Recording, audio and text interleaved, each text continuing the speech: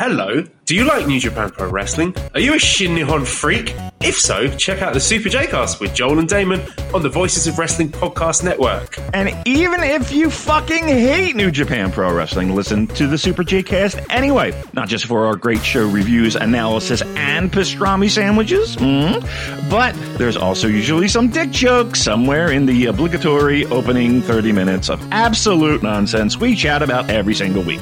That's the Super J-Cast for all the best talk about New Japan Pro Wrestling, crisps, and pornography. This podcast is a member of the Voices of Wrestling Podcasting Network. Visit voicesofwrestling.com to hear the rest of our great podcasts, as well as show reviews, columns, opinions, and updates across the world of wrestling.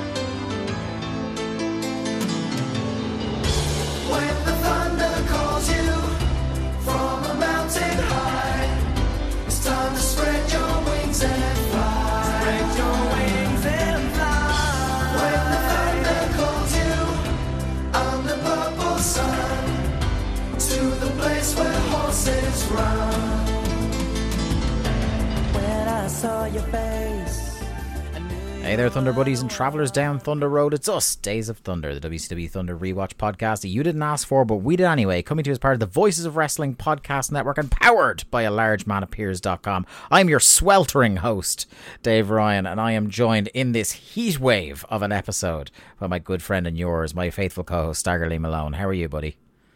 I'm not too bad. It's quite warm. It's a unseasonably warm September beginning here in Ireland, so but look, we won't complain because about 10 days from now it's going to be piss and rain and there'll be floods everywhere, and we'll be miserable. And then we'll complain about that. Yeah, so it's the Irish way. Our first standard taping since our trip abroad ski, but if you want to hear more about that, we kind of delved into it a little bit more behind the paywall. You're going to have to listen to it over at alargemanappears.com for 5 Europeans to get at least 2 bonus shows a month. This month included in that will be the video archive of our all-out pre-show where we talked CM Punk at length, we talked our trip to England at length, and we did some predictions that I'm not sure where we landed. A few of them I think were well off in terms of All Out, which ended up being a very enjoyable show. I mean, great show, but let's just say we got everything right because nobody's going to listen back anyway, so it's fine. Yeah. And for those of you who are at alargemanappears.com, we take it on faith that you will also pretend we got everything right. Yes, exactly. Okay. But yeah, no, man, what a great show All Out was. I wish we had got that one in England. Yeah, it was a banger, wasn't it? Yeah, shut up. Like Danielson and Starks having a flat out, I would say front runner for match of the year, for me personally. I suppose Omega Ospreay is the one maybe that people are gonna side with over it so far this year. It's a toss up for me between the two. Alright, the first Omega Ospreay and Ricky and Dragon. Yeah, I feel like this is more. I hate using it because it's a kind of beaten into the ground Twitter phrase, but this is my graps. Like just I can't remember who it was. I wish I could give them credit, but there was a great tweet about it, which was like, Ricky Starks and Bryan Danielson having a chop battle, but instead of chops, it was straps to the face. It was great, and like on any other show, Mox Orange Cassidy would have been an absolute blow away, the one we were all talking about, and even Omega Takeshita. There was some fucking great, very little chuffa on that show. It was great. It was what we needed after the last couple of weeks. Yeah, I said this in the VOW Discord. I thought AEW really needed to change the perception around the company itself, and they badly needed a W, and I think that's what All Out gave them. Yeah, and a pretty decent episode of Dynamite. I don't know how much of it you've watched yet, but a pretty solid episode last night. There's some good direction going on. Swerve versus Hanger in particular, I'm all in on.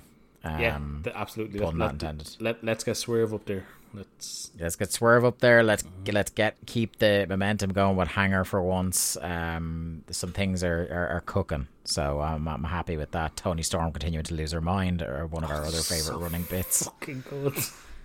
It's great. It's great. What was it? Chin up, tits out, watch for the shoe. Yeah. That's going to be a t-shirt. Oh, 100%. I mean, it might be a t-shirt by the time this drops. I would not wear it, but you know. Are you really? You wouldn't put that in your wardrobe next to the fat ass bad attitude Anna J shirt? I don't know if you've ever noticed the people that Anna J retweets wearing the shirt. I mean, it's a literal. It's always you. It's literally a murderous row of people. A literal murderous row. But yeah, no, do they all have the look of somebody who, in the first scene of a Batman movie, yell, "It's the Bat"? Those guys. Yes, exactly. Yeah. Okay. Cool. In some ways, my people.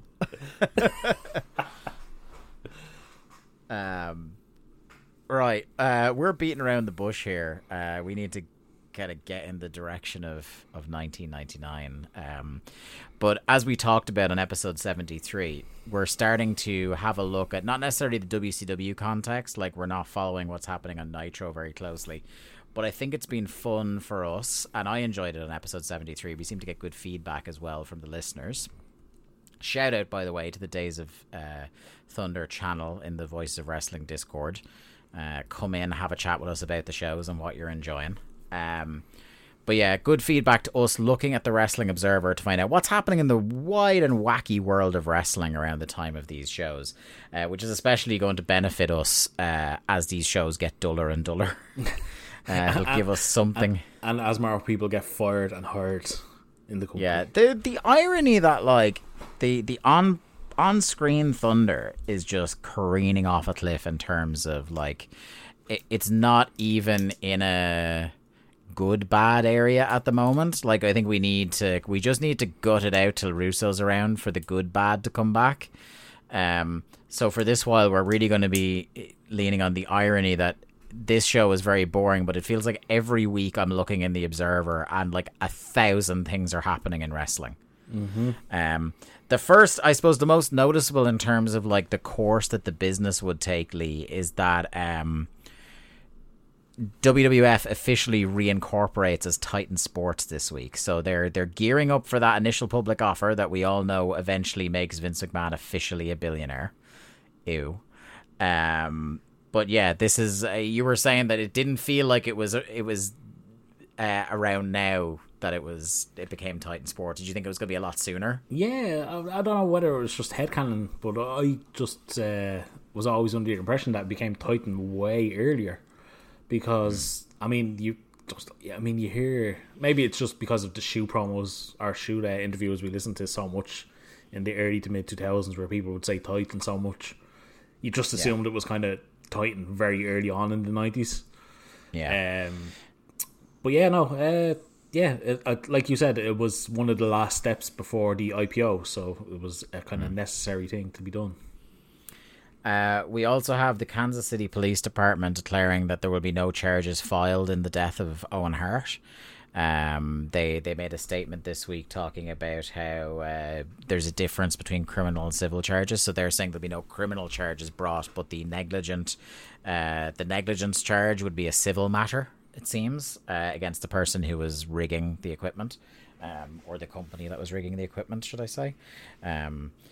They also have in the Observer this week, it's the week before the Hall of Fame issue. And I think Dave's Hall of Fame is really, it's interesting to me always, and it ties people up in knots all the time. But I always find it interesting to see who's up and who goes in and who doesn't meet the threshold. So I think now that we've landed on the week before the Hall of Fame, would it interest you to have a look at the list here of who might go in, and then next week we can have a look at who did go in? Oh yeah, absolutely. I love a Hall of Fame discussion.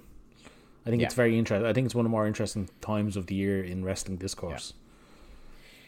Do you want to I don't know, do you want to say yay or nay to these people? Because like it's a pretty, I think it might be yeses the whole way through for you. Or do you want to go like wait till the end and then say who are some of the people you think should go in ahead of others at this stage? Let's do yay or nay. Okay. We're starting off strong. Captain Lou Albano. So obviously we're going to say at this point in 1999, yay or nay. Yes. Yeah. Yeah. They're not, if any people who have henceforth been revealed as monsters or unretired and disgraced themselves in the ring. Yeah. A snapshot August 99. Captain Lou, borderline, I'm going to say no. The greatest tribute to that man ever, and I was so after the Captain Lou Albano era. But that one Observer Radio after he dies where they had Paul Heyman on as a guest and Paul Heyman just tells Lou Albano stories for 2 hours. Incredible. The story about the New York City cops catching him having a piss on the street in broad daylight and then realizing it was Captain Lou and just be like, you go on. Like, it's incredible. Ole and Arn. Separate. Not going in as a tag team. Oh, not as a tag team? No. Well, then no for both. No for both. Lioness Asuka. I mean, yes. Bob Backlund. Yes. This is where we're going to show up our lack of knowledge, possibly. Cien Caras. From what I know, yes. Again, I'm not the biggest lucha guy in the world, but yeah. Yeah. He was a top guy in Mexico for more than 20 years, Dave said. So that's... Here's one that'll be... There's a couple of these that'll be right up your Strasse. Chono. Oh, yeah. Yeah. Carlos Colon. Yeah, I think so, yeah. Terry Gordy. The sentiment wants you to put him in, doesn't it? Yeah. The sentimental side says... But I don't... Like, you have the All Japan run as well. I don't know. Yeah, the All Japan run is exactly what I'm thinking of. Yeah, and then you had the Freebird stuff. Like, it's a real borderline case, I think. Yeah. Chavo Classic. I don't know how big of a draw he was in like the 70s and 80s. I don't know. I'm going to say no because I don't know what his drawing history was. His drawing power was only a few years in the Los Angeles area, and he was almost forgotten about after that. And then he had a run in Japan as well. And obviously, a few years after this, he comes back and he's wrestling on SmackDown. Gran Hamada. I mean, yeah, influence. Yeah. Volcan. Not my in terms style, of like, but influence. No, yeah. Yeah. Again, like historic names. Here's one that I know you might have thoughts on. Hiroshi Hase. Love him. I love so much of his work, but I don't think he's a Hall of Famer. Okay. Semi-related. Hash. Yeah. Just sentimentally, yeah. Yeah. Michael P.S. Hayes. No. If it was the Freebirds as an act. Yeah, I think, because you'd have to have the influence thing with the Freebirds. Curtis Ayakea.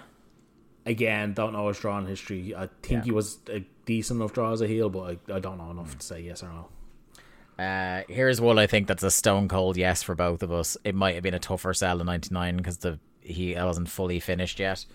Cactus Jack. Ah, yeah. Like, it's hard to parse out that he wasn't, like, he was literally on the verge of being one of the biggest stars and the biggest boom ever. Like, at this point. Yeah. Conan, your mate. I mean, he's one of the biggest draws in the history of Mexico. Yeah. He's a big shite bag, isn't he? And I don't know if you know this, but he has a podcast now. You listen to my podcast. But I'm going to have to say yeah, because he did draw so well. Yeah, here's one that you won't have to spend too much time humming and hawing over. Liger. Even by 99, yes. Yeah. Lismark. Ooh, again, not aware of what his drawing history was, so I'm going to have to pass on that one. Yeah. Wahoo.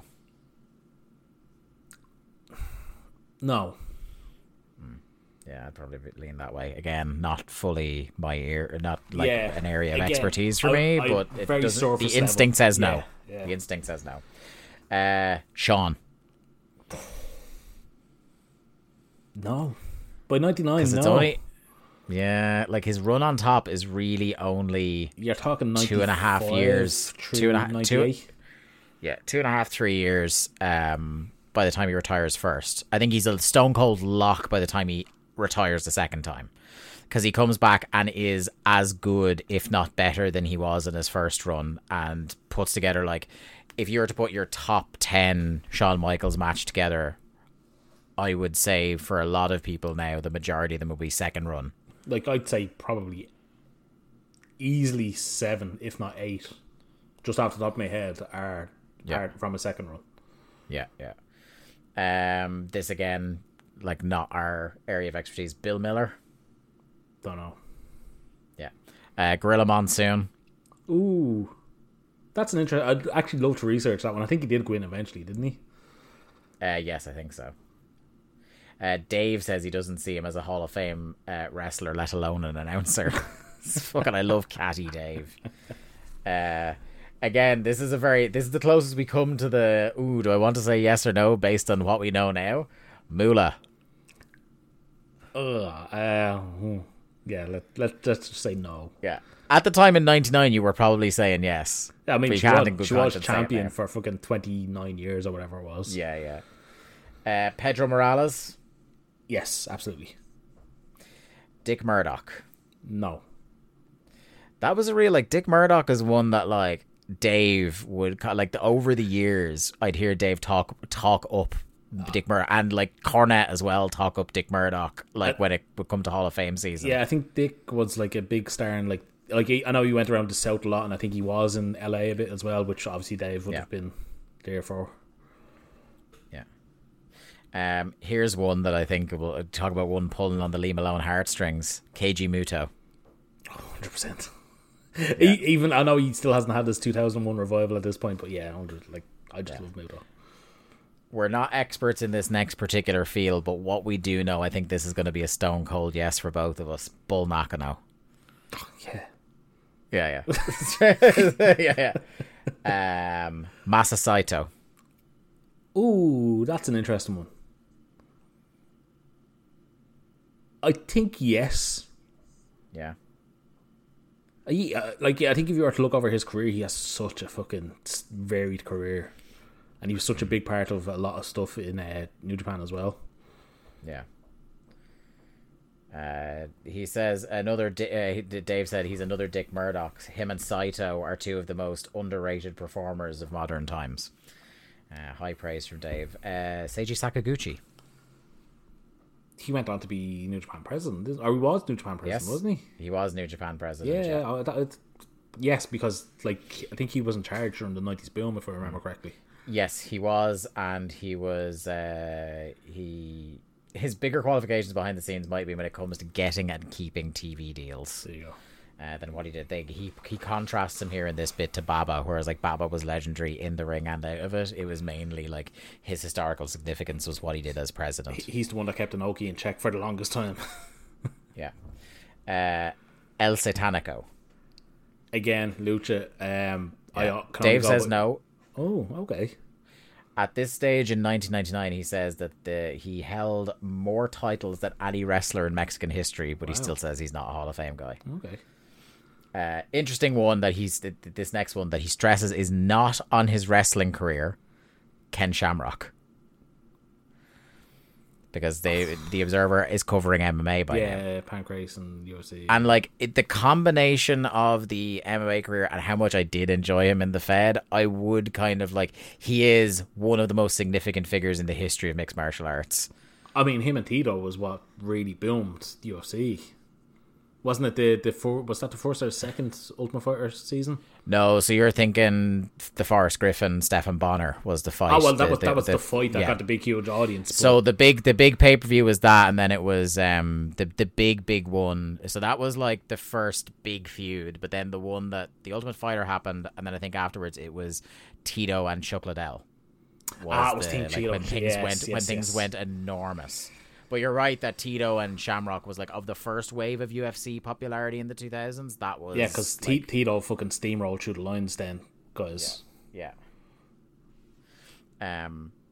Next up, Tiger Jeet Singh. I mean, yes. Okay, Sergeant Slaughter. I feel like we need to call Lanza up about. Yeah, he beats the drum about Slaughter. Again, that's somebody I'd loved if I had the time, and I might have soon, to actually like research Slaughter, because he feels like a Hall of Famer to me. Remember earlier when I said I thought Moolah was the only what we know of them since wrestler? Snugga. Yeah. Moving on. Wilbur Snyder. Don't know enough about him. Yeah. Undertaker. No. In 99, no absolutely way. not. No way. Like, that's one of those, it's just by virtue of that he's hit 35 now, so he's eligible. Kerry. Kerry Von Erich. Yes. No, he's not a Hall of Famer. Dr. Death. No. Eric Bischoff. It's a tough one, isn't it? You either die a hero or live long enough to see yourself become the villain. Like, if he'd just retired in 1998, it'd be like fucking locked in. That's an odd one, isn't it? That's very much Angle at his peak going on the ballot, isn't it? Yeah. I think in 99 I would vote for him because he did revolutionise the business. Yeah. And then finally, Jim Ross.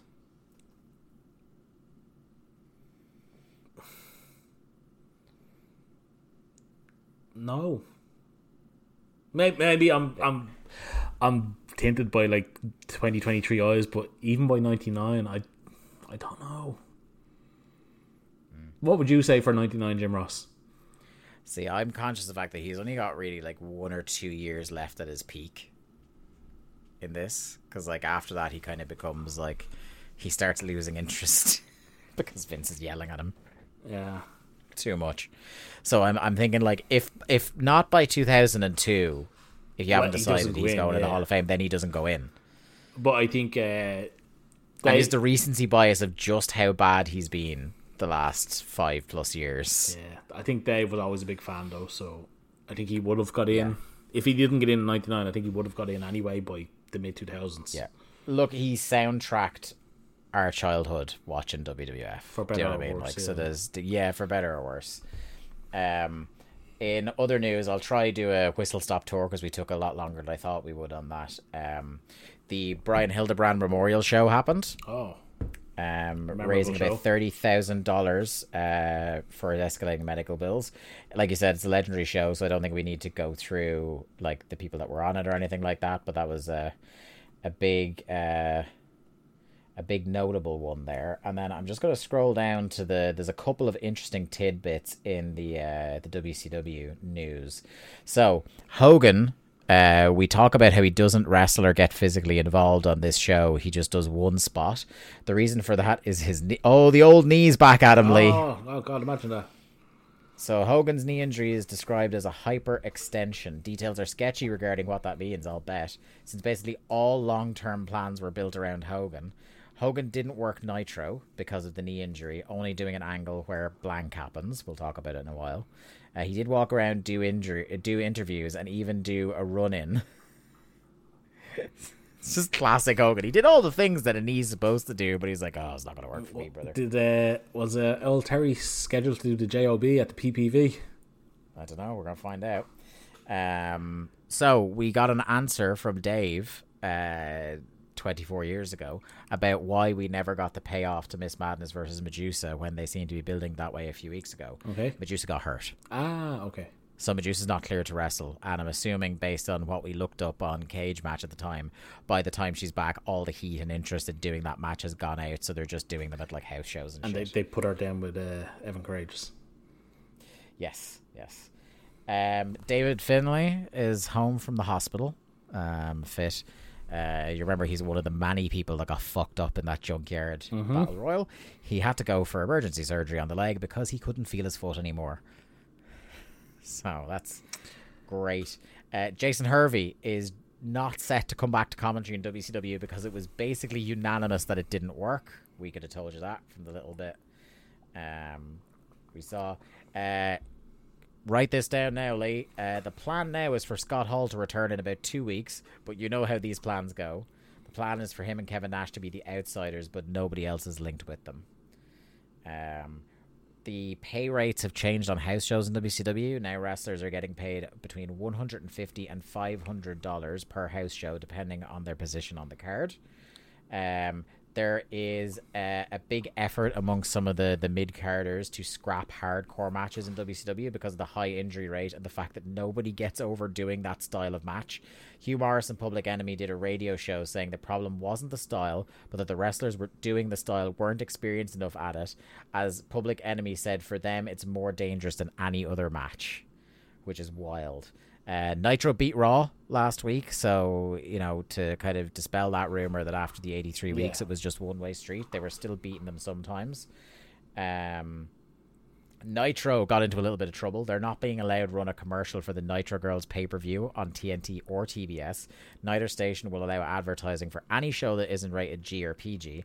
And because there was apparently a brief shot of Che on the pay-per-view that showed a glimpse of something not in those parameters, it didn't qualify for a PG rating, and the stations wouldn't put it on with the PG rating. There is great stuff about, I think the last thing I want to mention. Oh, yeah, so last couple of things. Rodman was on a radio show during the week saying he's earning $1 million for his 4 Nitro and 1 pay-per-view stint this time with WCW, which is something we kind of alluded to, but that's not confirmed by the man himself there.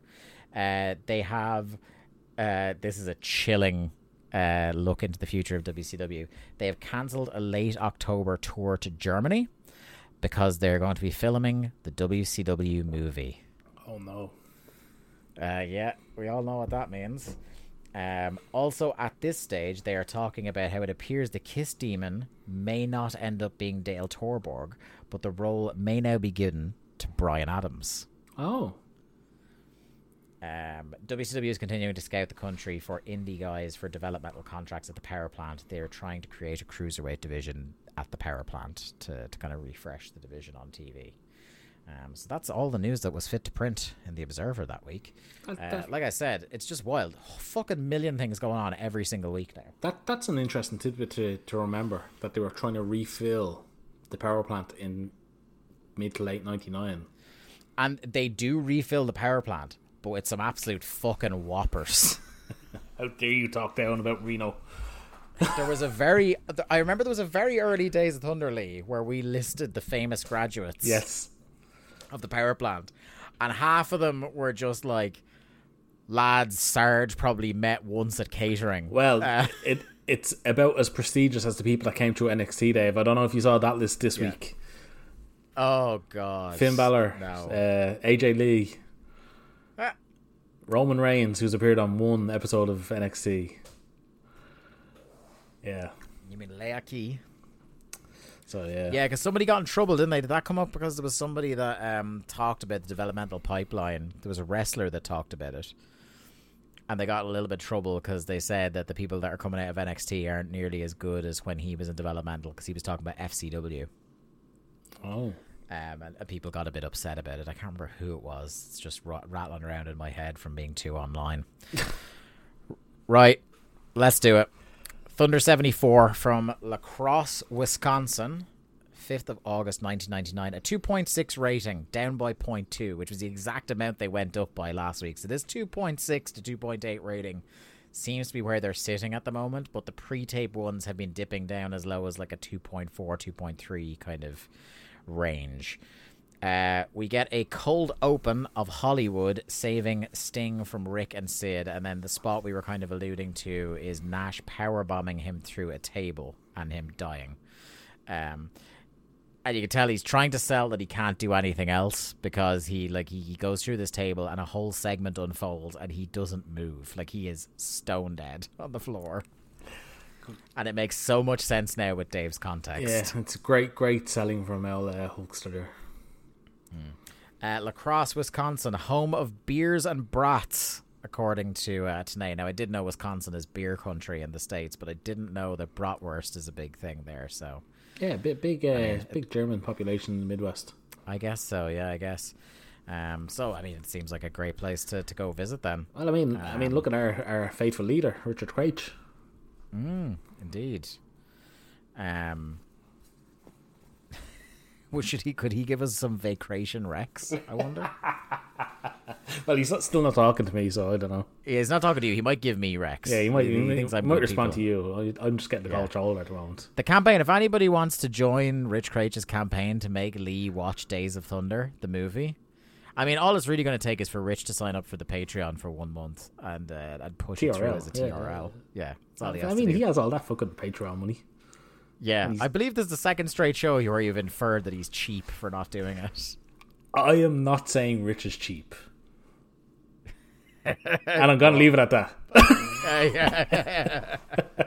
I'm not implying it. I'm flat out fucking saying it, is what you're saying. I do not co-sign that at all. I mean, you're just nudging. You're just trying. You see what you're doing. No, I'm not poking the bear. I don't know what you mean. Jungle Boy was talking shit about you, Lee. Are you trying to employ him the CM Punk of the VOW? All I'm saying is I saw you eyeing up Rich in the tunnel.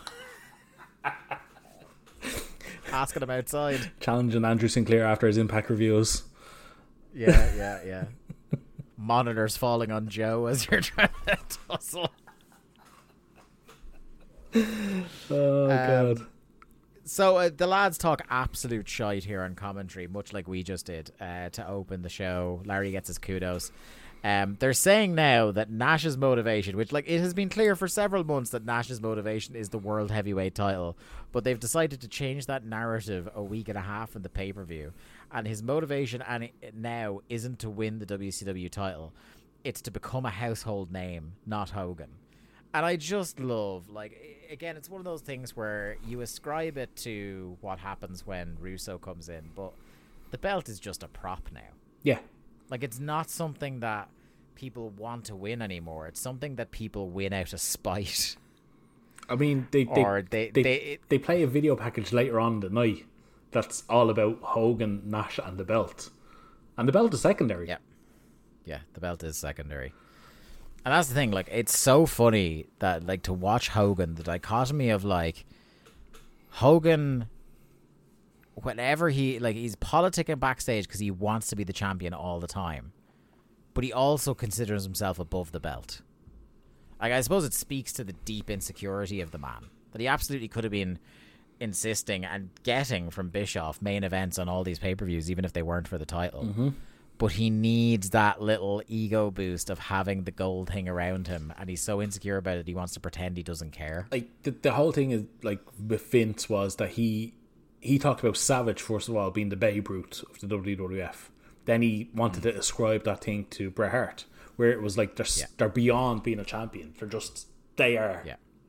It's them. It's Randy Savage. It's Bret Hart. Yeah. That's what Hogan could have been in WCW in the late 90s.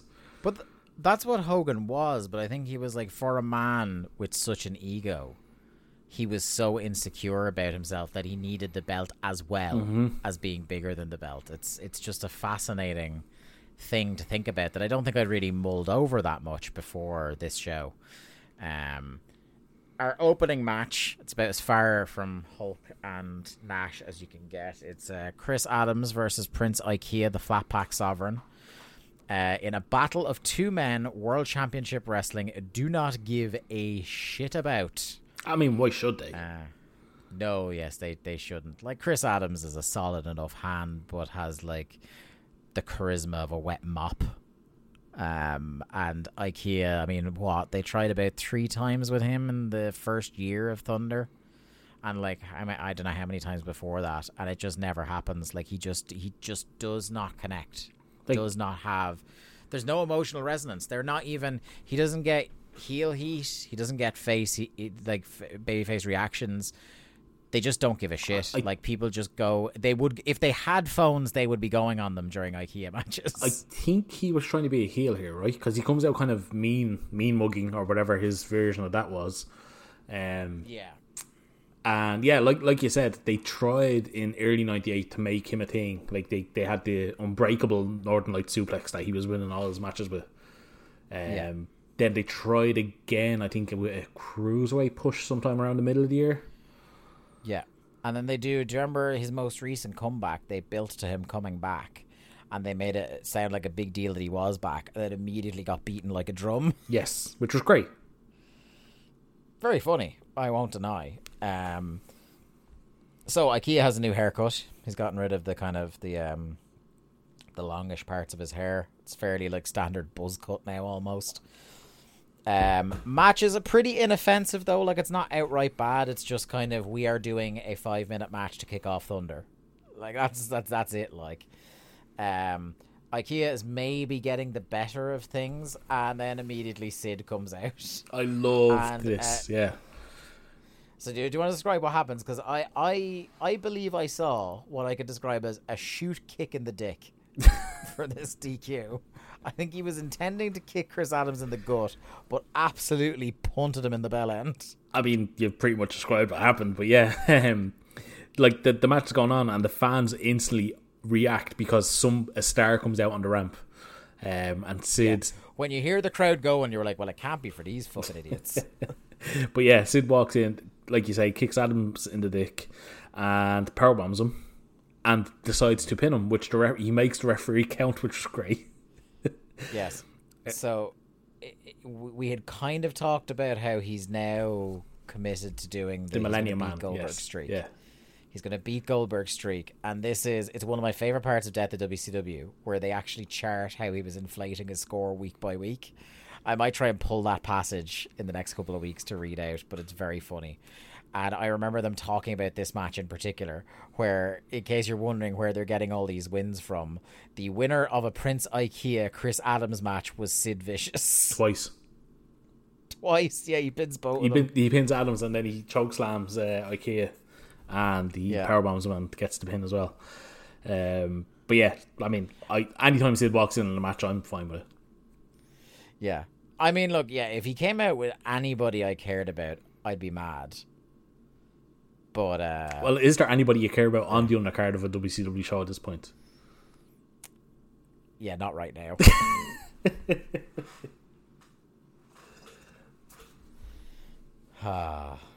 Anyway, we'll move on from this bit. By the way, he's saying that he's threatening to beat up to 100 men a night. By the way, he goes, I'm going to beat 2 men a night, and people are kind of like, nah. And he goes, all right, 5 men a night. All right, 10 men a night. And then he gets all the way up to 100. I think he calls them victims. 100 victims a night to beat Goldberg's streak, which would really only take him like 2 a nights. couple of nights then. Yeah. So I had written here, get ready for some bullshit, because they are going to start giving you the Sid victory clock. And it's great. There's actually one time where in between shows, I'm pretty sure I remember reading that the count accidentally goes down. Oh my god. It's great. It's so WCW. I can't wait for It's this. so WCW. I think there's one where his count changes on the show without him having competed. Oh, so he beat somebody backstage and he just didn't show up. Yeah. He's just pinning men left, right, and center.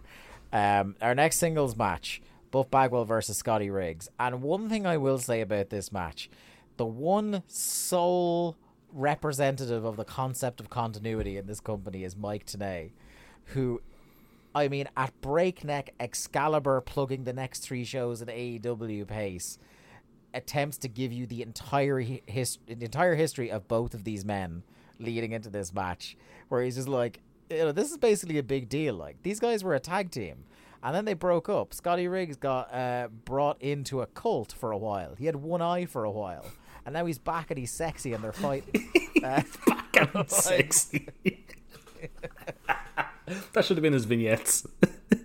Yeah. Although he looks like with the permanent 5 o'clock shadow he's got now, and the kind of like scrunched up face and just looking a bit wrecked. You know what he looks like? What's your man? God, Vinny Massaro. He looks like Vinny Massaro. Oof. That's not a compliment. Doesn't he?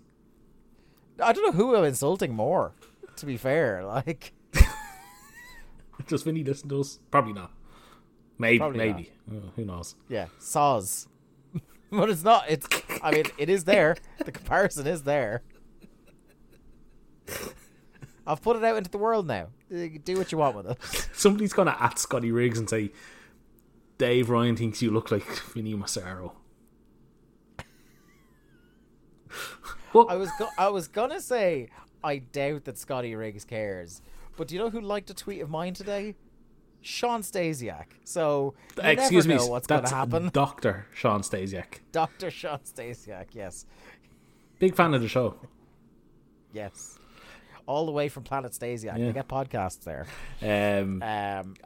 I'm disgusted you weren't thinking of me when this match was going on. Oh, because of your tendency to blare the American males theme? Yeah. Scaring our poor friend Bose Johnny when we came to collect him. I loved American Male theme. It's great.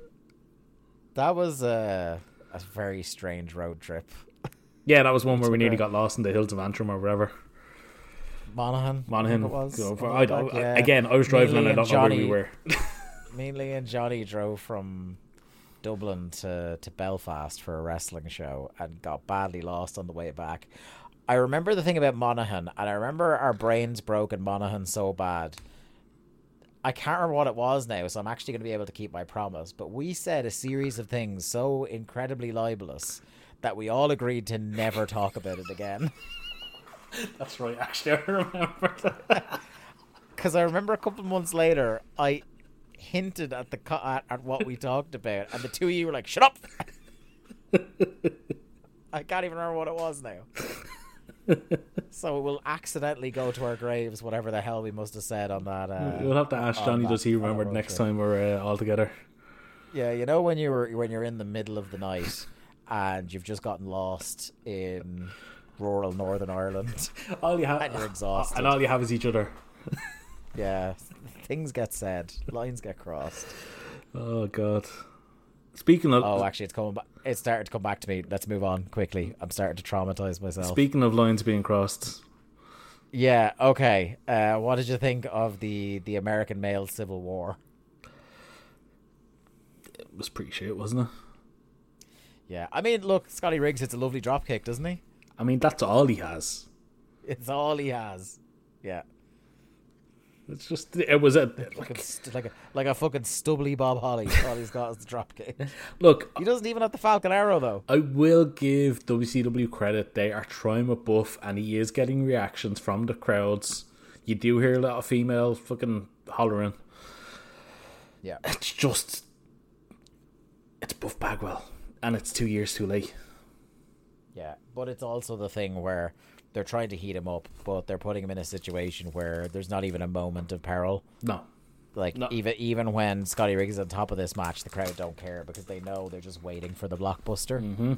It's like if you're really trying to earnestly heat a guy up, yes, you give him some easy wins, but also you need to put him in there in like competitive matches. Also, with names. Having him in a feud with the Cat is not the way to go. No, that ain't it, is it? No. So the 10-punch spot, Larry keeps... Oh my God. Larry, during this match, fucking abysmal. He's trying to do a series of mirror jokes because Scotty Riggs has the mirror he looks at himself in.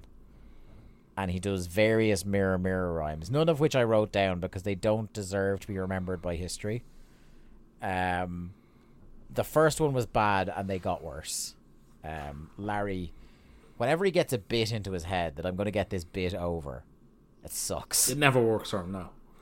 He sucks so bad on commentary. Which is so unfortunate because we loved him for the first 2 months of the show. Oh, he was like the most over babyface in WCW apart from Sting at the start of this run. Which is fucking amazing to think about. Yeah, he was the only one getting the better of the NWO on a weekly basis at like the start of 1998. Speaking of mirrors, Riggs hits Buff in the face with the mirror and hits a sidewalk slam for a near fall. Hits another dropkick. Buff starts buffing up. Stops himself from eating a third dropkick. Double down for a count of 9. Larry has this strange turn of phrase that Bagwell's got his second wind back. I'm assuming this would by then be his third win. Riggs sets up Buff for a top rope superplex. Blocked. Would you believe he falls down? Blockbuster and a win for Buff Bagwell. Yeah, shite. What isn't shite, though, at least I didn't think, was a terrific little Harlem Heat vignette. Yeah, it was really good. About Harlem Heat. They are one of the greatest tag teams of all time. You should be excited because they're back. That's basically what it is. And just like really cool, really dynamic little video, them hitting high spots and lifting tag team championships. Fucking ruled. Do you know what's cool? When promotions tell you things are a big deal and they get treated like a big deal. Yeah. It's so funny that this was like a match between the two American males and then immediately smashes into, okay, now here's a tag team people actually care about. Which were around at the same time. Yeah, tag team people actually have fond memories of, apart from the theme song. Our next match, Eddie Guerrero versus Kidman. And it's another one of those where you see the names on the sheet and you're like, oh, high potential. And it's just, it's a Thunder, so they leave a lot not done. Yeah. It was fine. Like, there was nothing wrong with this match, but they can have a much better match. Yeah, it was like, I have written down, this is really good. Like, they're working with intensity and like a real pace and purpose to everything they did. But also, it felt very much like they were just going through the motions at the same time, which says a lot for them going through the motions, that they were by far the best workers on the show. Yeah. You can do that in your sleep and outwork almost everybody on this card. Again, I think it goes to like how fucking great Eddie Guerrero was at this point. Yeah. We start off fast, some head scissors, Kidman does a plancha, goes through a break, comes back with a gory special underway, and that turns into the gory special 2000 variant. Even though it's only like 3 minutes to the match, less actually if you don't include the commercial break. Eddie does the taking ages to make the cover because he wants to protect the gory special 2000. Kick out at 2, Eddie with a big superplex, another kick out. Kidman starts slugging at him, reversed whip into an Eddie tilt-a-whirl. Eddie hits one of the best tilt-a-whirls. Oh, the snap on it, it's great. In the business. Unbelievable. Eddie catches Kidman for a pop-up powerbomb, runs forward, both men spill outside, at which point Vampiro, who is still being referred to by Tenay as El Vampiro, sneaks out, hits a clothesline and a Vampiro spike on Eddie. Ref and Kidman none the wiser. Kidman goes up for the shooting star press, but he kind of puts 2 and 2 together and decides he's going to jump on Vampiro instead. Brings him into the ring and starts slugging at him. Match gets thrown out, and then Eddie is back up and both men attack Vamp until he bails. But then Ray comes down behind him, throws Vamp back into the ring, and the babyfaces beat him down and stand tall. Interesting booking of that, like, 2 weeks ahead of your pay-per-view. I don't know. We'll have to find out once we get there what Vamp is doing, if anything. Well, but having the babyface run with his tail between his legs is interesting. Is Vamp the babyface? Or not, sorry, the babyface. Sorry, the heel. I meant to say the heel. It's this is the origins of the Filthy Animals, correct? Yes. Yeah. Because we've already had the because Ray they did that one promo describing the where Conan describes him and Ray and Kidman as a bunch of filthy animals. Yeah, because Ray and Kidman obviously have the relationship, and was it 2 weeks ago we had Eddie and Ray shaking hands and teaming up? Yeah. Mm-hmm. So it's all kind of coming together now at this point. Yeah, starting to formulate, and unfortunately Vampiro's on the receiving end of that. Speaking of unfortunate things to be on the receiving end of, us watching this next one, Lenny and Lodi versus the No Limit Soldiers of BA and Swole. I just wrote, Jesus Christ. Now, let me just say, in a match with a gay panic tag team, somehow Brad Armstrong looks the most ridiculous of anyone in the ring. And I will say, Lodi does the sign gimmick, and they very rarely make me laugh anymore. But Richard Gere for Best Actor was a solid gag, especially when I realised it was August. It's like a full 7 months or so before the Academy Awards. That wouldn't have been like Runaway Bride, would it? I mean, I can find out. I'll go to Richard. Do you want to see what Richard Gere was doing in 1999 on IMDb? I mean, I want to see what Richard Gere was doing at any time, so... Yeah, don't we all, yeah. He's a very handsome man. Let's have a look. 1999. This is for all the gearheads in the audience. Gear. Fucking Rick and Morty gearhead. Actually, did you see the full gears have been ditched? Oh! Nailed it. Runaway Bride is his only movie of 1999. His only movie? Yes. Hell yeah. In between, so he took most of 1998 off, it looks like. The Jackal came out in 1997. Decent movie. Then he does Runaway Bride, and then he follows that up with Autumn in New York. I have not seen that one. That one's in 2000. So yeah, his only movie theatrically released in 1999 was Runaway Bride. It's incredible how you hit the bullseye on that one. I'm looking around in the background of your video image there for Runaway Bride posters or something like that. Big Julia Roberts fan. Big Julia Roberts. I mean, who doesn't remember? This is around Erin Brockovich era. Yeah, Julia I was just Roberts going to say, who wouldn't remember the reunion of the Pretty Woman cast? Yeah, of course. They're back. Just like Harlem Heat, they're back in 1999. Yeah, I really don't have much to say about this match except it was fucking dog shit. And yeah, Brad Armstrong is just getting increasingly disheveled and shit every week. Yeah, he's so fucking lost in this gimmick. I get why they put him in the group, but yeah, man, it's so bad. It's a real Faustian bargain. Is he clearly hates it, but it's also I'm on TV.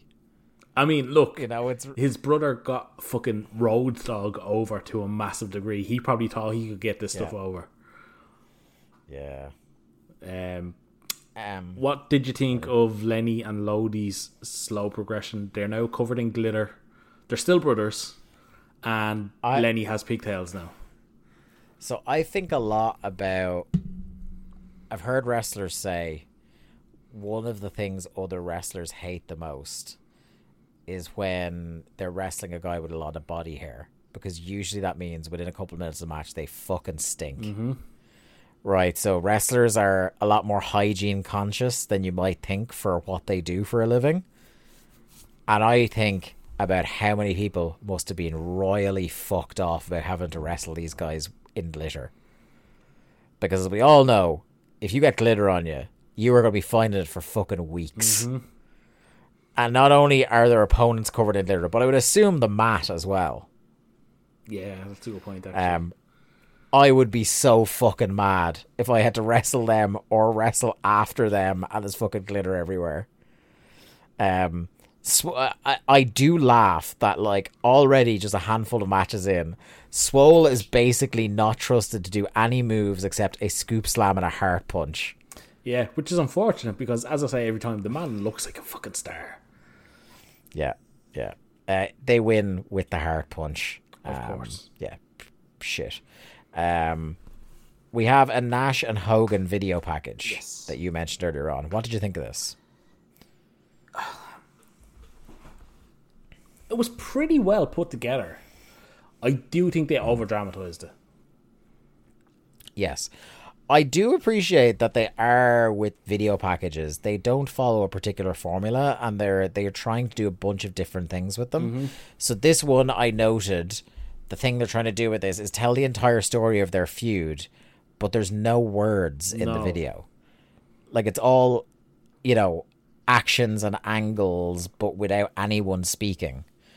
And I think with those limitations placed on themselves for creativity's sake, I think they did a reasonably good job conveying that it is a big deal, even if, as you say, they over-egged it a bit. They basically told the story of Nash and Hogan from about late 97 on, probably mid to late 97, where you're starting to get the tease of some dissension in the NWO, and they basically told that story from the Wolfpack through the reunion,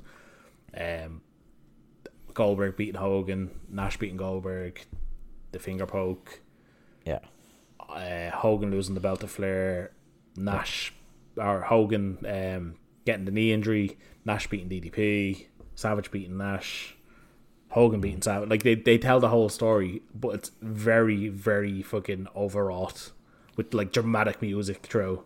Now, look, I will say in their defense, because we can't complain both ways.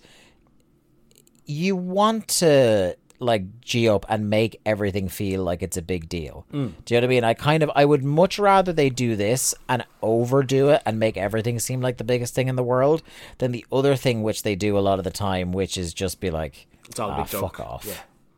Yeah. That nothing is important. So I'll give them that. Next up, a singles match that I think like there is maybe never a time where both of these men are capable of doing it, but like it feels like if you got both of these men at their absolute peak, this would be a fucking banger. And it's Bam Bam Bigelow versus Booker T. Do you know when this match would have been at its best? Go for it. Probably around 97, just as Bam Bam was kind of on the way down and Book was right on the way up. If these two had been like in like a... If you gave them like a 15-minute King of the Ring match, or like something along those lines on a pay-per-view, I think it would have been fucking great. Or if Booker shows up during his ECW run. Yeah. Booker in ECW would be like when Booker was getting hot. Like we say this so often, but man, watching his entrance, he just screams fucking superstar. Like I wish. Two people I had that thought about him, and then recently I was also like, I was looking at some old ECW, and I was like, how did no one take the punt on Rob Van Dam sooner? Because Van Dam was very difficult to work with. This, I suppose, there is that. But like, you talk about a guy who like the moment you see him, you're like, that guy's a fucking star. Yeah, watch. If you've never seen, for anyone listening, if you've never seen a Rob Van Dam entrance in ECW, like from like 1998 on, go watch like any of the original footage. It's like the man screams fucking megastar. And I do feel like it's an overdone point, but like for younger fans, it is worth stressing. Like you do know that like he used to be able to cut promos. Oh yeah, it wasn't just cool, whatever, dude. Yeah, hey, whatever, man.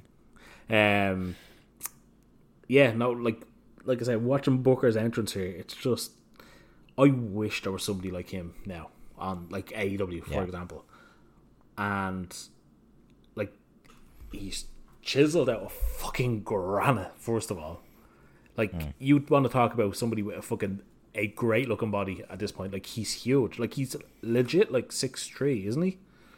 I think so, yeah.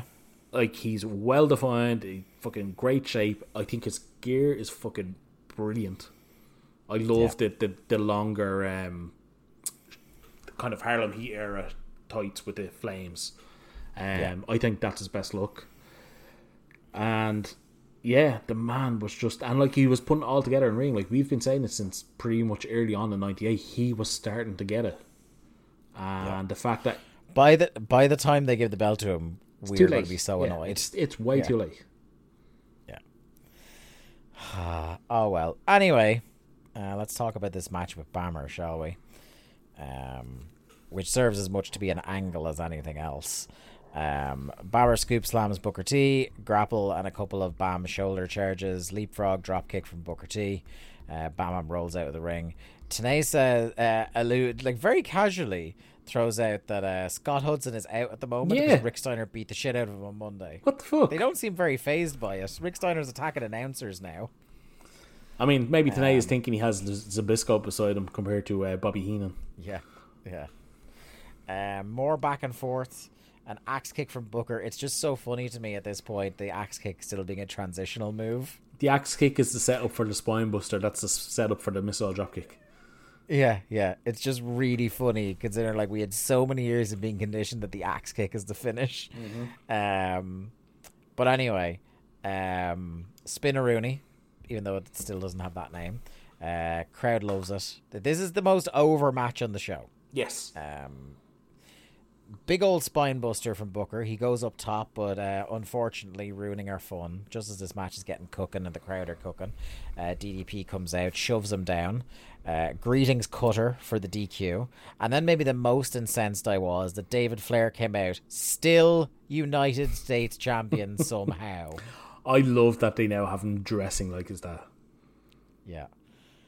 I wonder, I when he drops it, remind me to look it up. Will this be one of the longest US title runs of the Nitro in era? our run of Thunder? No, since we've been doing the podcast. Okay. Ooh. Because it's got to be getting close. Like, he won the belts. No, I win the belt is very sorry. for what happened. He was presented with the fucking belt. He was handed the belt, like, I want to say, not the pay-per-view cycle just gone, the one before. Yeah, it's like he's in his third month. You're starting to get really worried. I might be right. I think you're right. Yeah, it's fucking depressing. I don't want to look it up because I don't know when he loses it yet. The only one that will come close is Goldberg, but his isn't even that long because as soon as he wins the world title, he drops the US belt. Yeah. God, for those to be the top two as well is fucking chilling, isn't it? Anyway, they spray paint Booker yellow, so their whole stick now is everybody's got to have a spray paint gimmick. So they spray paint a yellow 3 in a triangle on it for the triad. In a diamond, not a triangle. Or sorry, a diamond, not a triangle. They totally stole the Triple Threats gimmick from ECW. Yeah. But then Stevie comes out. David Flair tries to jump Stevie very unsuccessfully, but the triad have to come in and save his life. Next up, Mean Gene is in the ring with what Tenay says is going to be Macho and Gorgeous George, but there is no Gorgeous George. The crowd wants to see her more than they want to see Savage, which is very weird. I thought they wanted Gorgeous George more than Savage. I think they just wanted both. Maybe, yeah. He has one good line in here about how he says the ex-basketball player is about to become an ex-wrestler, and he means it from the bottom of his macho heart. I think it was at that point that I said, man, Macho was so fucking good. Not realising that the promo was about to go off a fucking cliff. Yeah, okay, right. You've clearly got some strong thoughts on this one. Do you want to take it up here? Because we've got an announcement of an announcement, but then he just does the announcement. Yeah, so... Which is also 5 announcements. Yeah, so like the first half of the promo where he's like inciting the We Want George chant and he's ripping on Hogan, Nash and Rodman. Very good. And then Mean Gene was like, oh, is there anything else you want to talk about? He's like, yeah, I got 4 announcements, but I'm saving it for Monday. And he's like, even though you're the best, what do you call him? Not reporter. The best investigative journalist. Yes, I think. In wrestling. You're not getting it. I think he says in the world. I don't think he just says in wrestling. Oh, possibly in the world. He's like, you're not getting it. He gasses this man up to an unbelievable degree. He's like, you're not getting it out of me. And he's like, on Nitro, I'll make the announcement. And Mean Gene like just comes back with, well, you know, Randy, I've got a very prominent hotline. Can you give me a little hint? Yeah. And then he just goes, fuck it, why not? Yeah. And he rattles off the 4 announcements. What's great is like, it basically amounts to a, come on. Yeah, and he just rattled off his 4 announcements. 1, he's running for president, which we knew. Yeah. 2, there's going to be a Miss Madness 2000 contest. Yeah. Which we knew. 3 is... He said that immediately when Miss Madness gets dumped from the group. He announced it was. Oh, that's right. Yeah. So it's the second time he's announced that. Multiple times he said he's running for president. Yeah. What was the third announcement? Oh fuck. His other announcement. His other announcement is, So he's got two more announcements, which are, one, he wants everybody to think about how he might feel about Sid aligning with Yes, Nash, he plants seeds. which isn't really an announcement. It's more of a, like, scratch the beard. Yeah. It was like more of a thing of like, oh, well, I brought Sid in and now he's aligned with Nash, and how do you think I feel about that? Yeah. But without saying how he feels about Yes, it. and then his fourth announcement is that he's going to have a bodyguard for Gorgeous George at Road Wild. Yeah. And who is that? Who is that bodyguard? That bodyguard is the person that's responsible for driving the Hummer.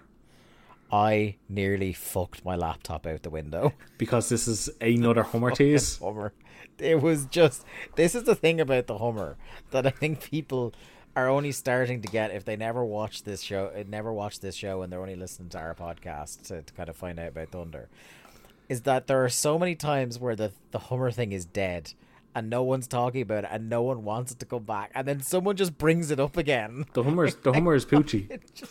It's fucking dead. Let it stay dead. No one gives a fucking bollocks. I mean, I care. Oh my god. Great, Lee. Great. It's your own fault because you have 24 years of hindsight to know that it doesn't pay off ever. I guarantee, You better not guarantee it pays off because you know it doesn't. I can guarantee that the bodyguard is saying that to pay-per-view. No, because, well, maybe it is, but like... I like the way you went, also, no, but actually, yeah, maybe. But also, it's just as likely in WCW that it's another unnamed party. Maybe it's Spider. There's only 3 people we know it definitely won't be, because another thing from The Observer is this week signed officially to WWF contracts are the trio of Bubba Ray, Devon, and Stevie Richards. Oh, God. Didn't realise all 3 of them signed. So they had verbal agreements for a couple of weeks, and now it's believed they've signed.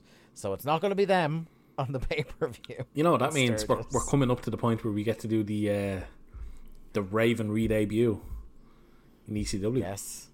Indeed. Yeah, I have that down. That's going to be fun. Because isn't that the same night that is... There's something happens on WCW as well that night. But we will get to that. Anyway, that's to come. That was a fucking horrible promo, that wasn't it? Oh, it was so bad. And that leads us into what, again, you talk about a match that, if left uninterfered or on a pay-per-view... I mean, we've seen them have bangers, these two. DDP and Chris Benoit.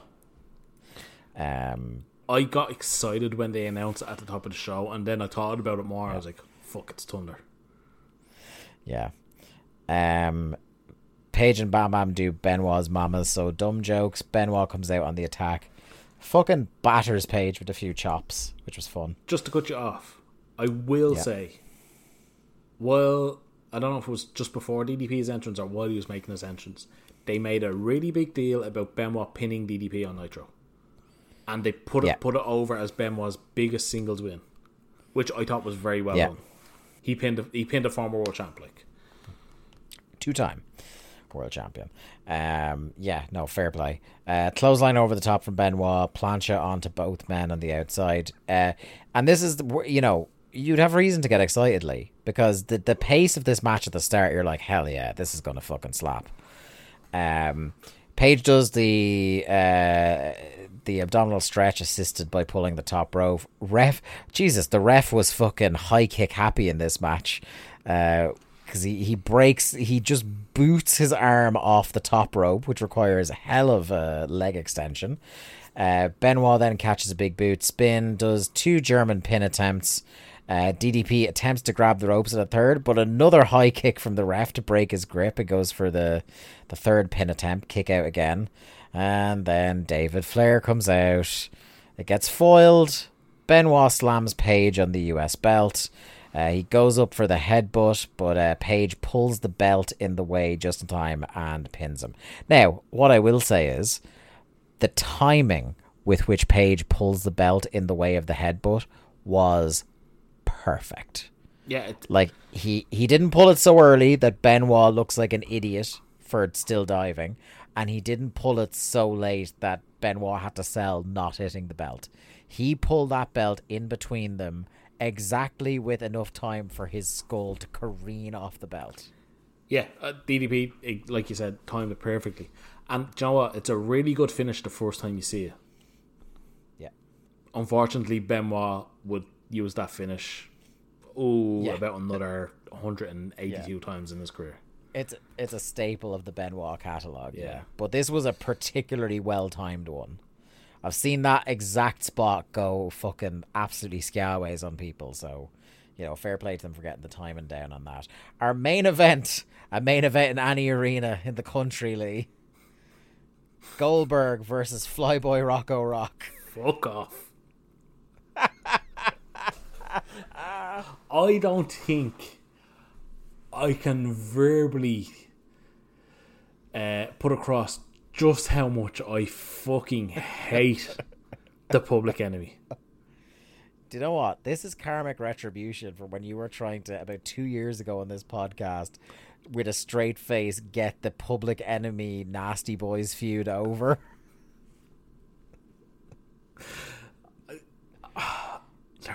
You're now stuck with 1999 Public Enemy to pay penance. I mean, we've given shit to a lot of people on the WCW roster at this point.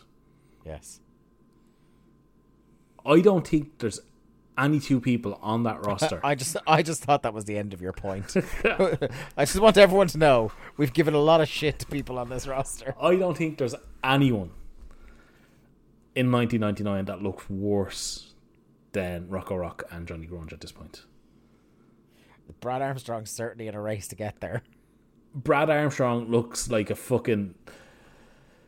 super Buff Bagwell. Yeah, compared to these two fucks. I mean, look, I understand their influence and they had their moment and they were great in ECW, yada yada yada. Yeah. Fuck off, they had no place on fucking mainstream TV in 1999. I'm sorry, they didn't. Can I say as well, somebody that shared your thoughts clearly was old Billy G himself. Goldberg doesn't give a shit about his opponent when he can't be arsed freshly shaving his head. So there's a little bit, you're looking at it on the network in nice kind of up-resed definition. And he is a very stubbly head. Very stubbly. I'd almost call it bristly. That's how long it's gotten. Can we have a conversation about Bill Goldberg? Please. I've come to realise, or come to theorise, shall we say, that they've already forgotten he's back on the roster. No. That the person who suffers the most by WCW's closure in 2001 is Bill Goldberg. Yeah. Because I really noticed it in this match. But I've noticed it recently as well, like the bits we've seen with him. He's really starting to put it together. His matches are going a little bit longer. Like, this is a match that 8 months ago he would have won this in 45 seconds. Yeah. But he has the entrance. He's always had the entrance down. Fucking megastar entrance. Absolutely perfect. But he's now interacting with the crowd in a way that he didn't before. He's getting them G'd up. Like, he's up on the turnbuckles, I think it's 2 or 3 times before this match even begins. There's little things. Like, he does a hammer throw, Irish whip, and he drops to a knee to really put across the force he's putting into it. This is stuff that he's getting the little bits. And this is what I was going to say. He had the aura. He's always had that. Yeah. And look, it's one thing people have often said is, like, no matter how hard they tried, the 3 people that they never fully killed the star reactions to by the end of WCW were Flair, Sting, and Goldberg. And God, they got awful close with Flair. I mean, yeah, look, nobody outside of kind of the southern US probably cared about Ric Flair too much by the time he debuted in WWF. But to go back to my... In terms of reactions in the building at WCW shows, when people didn't care about anything in WCW, they still cared about those guys. Yeah, I know, 100% agree with you. But just to go back to my point that, like, Goldberg kind of disappears when, like, it's late 2000, isn't it, when he stops appearing? So Yeah. like he doesn't show up in WWF until April 2003. So like there's a whole 3-year period where he's got, like, I know he does sporadic shots in Japan for a couple of different companies, but for 3 years at his physical peak, he's out of the business. And then when he comes back, he has to deal with the bullshit of the WWF locker room in 2003. Yeah.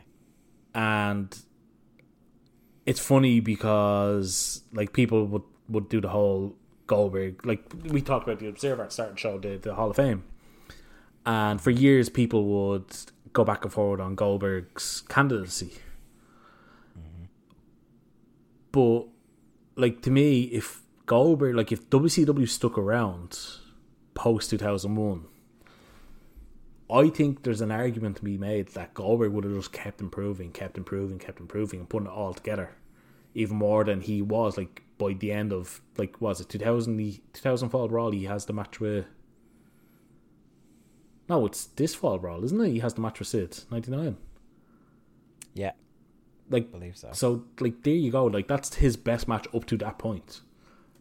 Yeah. And to go back to my larger point is he was putting it all together, and in spite of WCW's insipid booking, I'm in. Or sorry, Fall Brawl 99 is Goldberg DDP. Goldberg, okay, right. So when's the Steiner match? That is 2000s. Or not Steiner, it's Sid match, isn't it? The Sid match, he bleeds to Gusher. 2000. Fall Brawl 2000.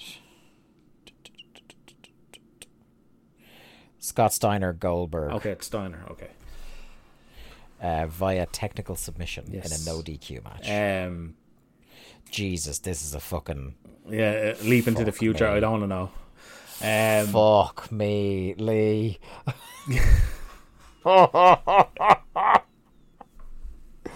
What happens over the next year? I look, we'll get to it. But yeah, I just think that, like, a lot of people over the years have talked about how Goldberg just had that one run where it was 98 through 2000. I just wonder, like, would he have just kept getting better and kept getting better? How good would he have gotten? Exactly. Yeah. Again, like, a lot of these people that come into the business with, like, who are green as grass as Goldberg was, but have tremendous natural athleticism, the main thing that helps them eventually click is just reps. Mm-hmm. And the other thing that, like, fuck them is, like, how scattershot the house show scheduling was. Yeah. And how, like, we just talked about how these guys are getting paid fuck all for the house show spots as well. So do you blame people for maybe skipping house shows or not being on them? It's like, you need to be guys, especially guys that are coming out of your fucking alleged developmental in the power plant. You've got to be like, no, fucko, you are working every house show we've got. And that's why, like, WWE kept house shows going for so long after maybe some people would say the business model has changed and you shouldn't be doing as many of them. Like, even if they are costing you a bit of money, it's like your graduate school for wrestlers. And when they're used right, like, you're getting guys who are about to work a TV program together to work up and down for a couple of months to get the match down, you know, so that by the time it gets onto pay-per-view, it's, like, well-oiled. Yeah, like, the old WWF thing was to put people with X-Pac, put them with Jericho, put them with Benoit Angle on house show loops. And, like, I said this on, again, the Discord, I would put, like, if I was AEW, I'd run as many house shows as possible, and on every single house show, I'm doing Christian versus Nick Wayne. I don't care what it costs to get Christian to do all the house shows. Yeah. That's the match I put on every show. For those young kids, I am running house shows, or I am all but ordering them onto independents to fill their bookings with independents. Like, some of these people that are green as grass and aren't getting any better because they work fuck all. Like, we talked about Jade Cargill before on different shows, but, like, a lot of the women, like Sky Blue or, like, Ty Conti before she went out, people like that, like, might develop if they were working 3 or 4 times a week, and they might work once a week. I mean, the development that Tay Conti showed when she started working in AEW because she was working consistently, whether it was dark elevation, like whatever it was, but she was actively improving. Yeah. It's one of my things that I get you being worried about, like, what you will do to the domestic ticket sales if you're just flooding the market with house shows.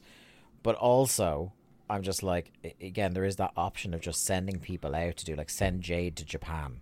Mm-hmm. Send this person in that direction. Have a tour, like, the whole thing, like, was when the big UK boom was going on. There was the different touring matches. There was Whoop Whoop Man and Zack went everywhere. Whoop Whoop Man and Osprey went everywhere. Mm-hmm. There was, like, different matches that were literally everywhere. Chris Brooks went fucking everywhere. Like, so there was different matches that would go like, make an example, Christian and Nick Wayne a touring match and have them in Prestige, Wrestling Revolver, fucking all these US independents that run all the time. Put that match on everywhere and say, yeah, you will get a discount for running this match. It's not difficult. Yeah. No. Right. Is there much we want to talk about on this main event? Because it goes the way you imagine it does. There was a great Jericho 4 Greenberg 0 sign in the background. That was funny. We get them trying to get cheap heel heat at the start where they try to stomp a Packers jersey, and, like, people are so, like, they love the Packers but they don't give a shit about Public Enemy, so it doesn't get nearly as big a reaction as they probably wanted. I wouldn't say it gets no reaction, but it doesn't. It's certainly, like, milder than you would think. There's a bit where Rocco puts up his hands and tries to fucking box with Goldberg. Again, absolute fucking jokers. He just grabs him by the throat and fucks him across the ring. Then he does that hammer whip.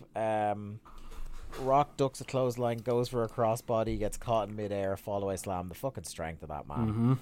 Mm-hmm. Grunge rolls a chair in and provides a ref distraction as Rocco hits him with it. They double team him. Mickey J is blinded by a poke to the eyes, I believe. They prop a table in the corner, and in the one memorable spot of the match, Goldberg spears both of them through it. A jackhammer through the table. That's all she wrote. And a nice line from Larry going off the air is like, the next century belongs to Goldberg. And to your point, Lee, I wish that were true. Yeah, and it's also a nice little sign off, because Sid's whole thing is that he's the Millennium Man, and of course this is their feud. I don't know if you noticed, but as Goldberg is celebrating in the ring, again, a second very good sign over his shoulder. No, hit me. Taz could kill you. Because obviously this is the peak of Taz. Yes. I was in the post CM Punk firing thing. I was watching some of his great AEW promos, and I forgot the time that he hit Taz with the "beat me if you can, survive if I let you." Mm-hmm. When that was the end of the infamous Send Hook promo. Yeah. When he basically challenged all of Team Taz to a fight. And like, it's happened 2 or 3 times in AEW. And much as I love Hook, and much as I loved Starks when he was in Team Taz, and much as I love Hobbs, and the other guy is also there, about 2 or 3 times I'm like, this angle is building to a Taz match, and we will never get it. Yeah, it's one of those realizations you like have to have eventually, that Taz will never take another bump ever. Nor, if he could, would it be good. No. Because it's been so long, and like, he's not in ring shape, God bless him. No. I mean, look, he's in better shape than he has been in years, I think. Yes, that's, to be fair. Yeah. But it's just never going to happen. Yeah. At least one part of Paul Heyman's infamous promo right before Survivor Series is true. He is a good commentator now. He's just a fat little commentator, and not a particularly good one. It's like, Fucking Paul was working stiff with everyone that night. I do love the angle that he did at the one night stand where Taz just walks out and chokes out Jerry Lawler. It's great. Yeah. Well, no, because he does basically the same thing at 2 successive, because he does it to Bischoff. He does. That's right. Yeah. As well. Yeah. He comes out and takes out Bischoff, because that's the one where like we knew he was going to wrestle Lawler in the opener at the 2006 one, but no one knew he was coming out on the 2005 one, and then fucking they played War Machine. Yeah. And fucking Hammerstein loses their shit. God, and rightfully so. I need to go back and watch that show. Yeah, but not the network version, because no Enter Sandman or War Machine. God. Anyway, enough talking about better shows. Let's tie the bow on this one and kick it into the bin, shall we? Thunder episode 74. Who are your winners and losers? What did you think of the whole thing?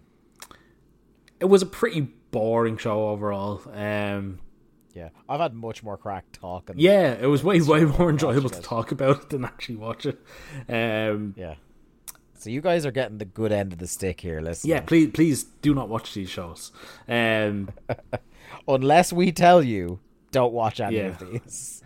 I think the big winner on the show is Goldberg and Chris Benoit. Like, I know Benoit lost, but I think they did a really good job putting over his big win on Nitro.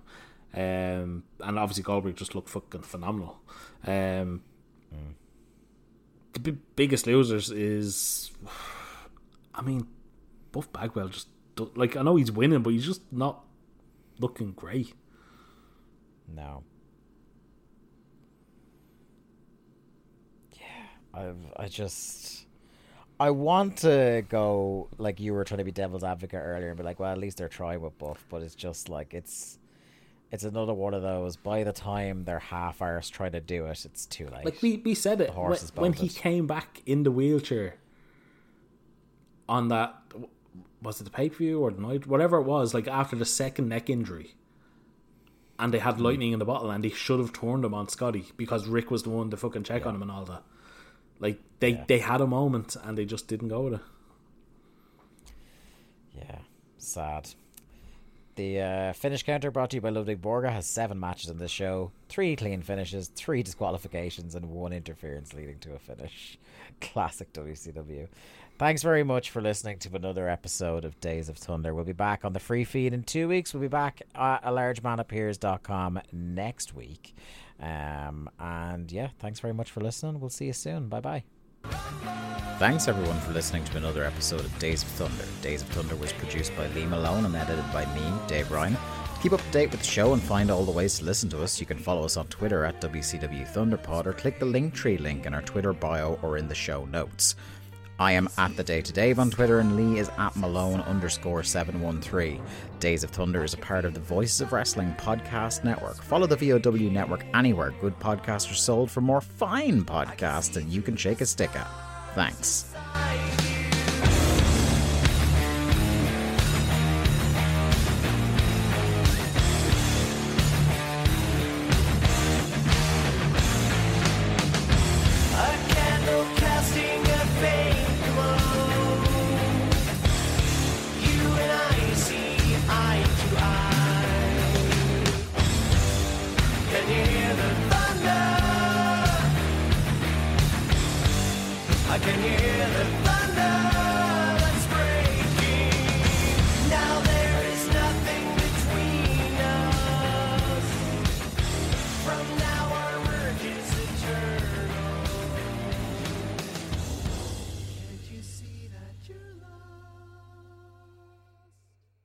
Music. It's not just part of our daily lives, it's part of our wrestling fandom as well, and it has been for decades.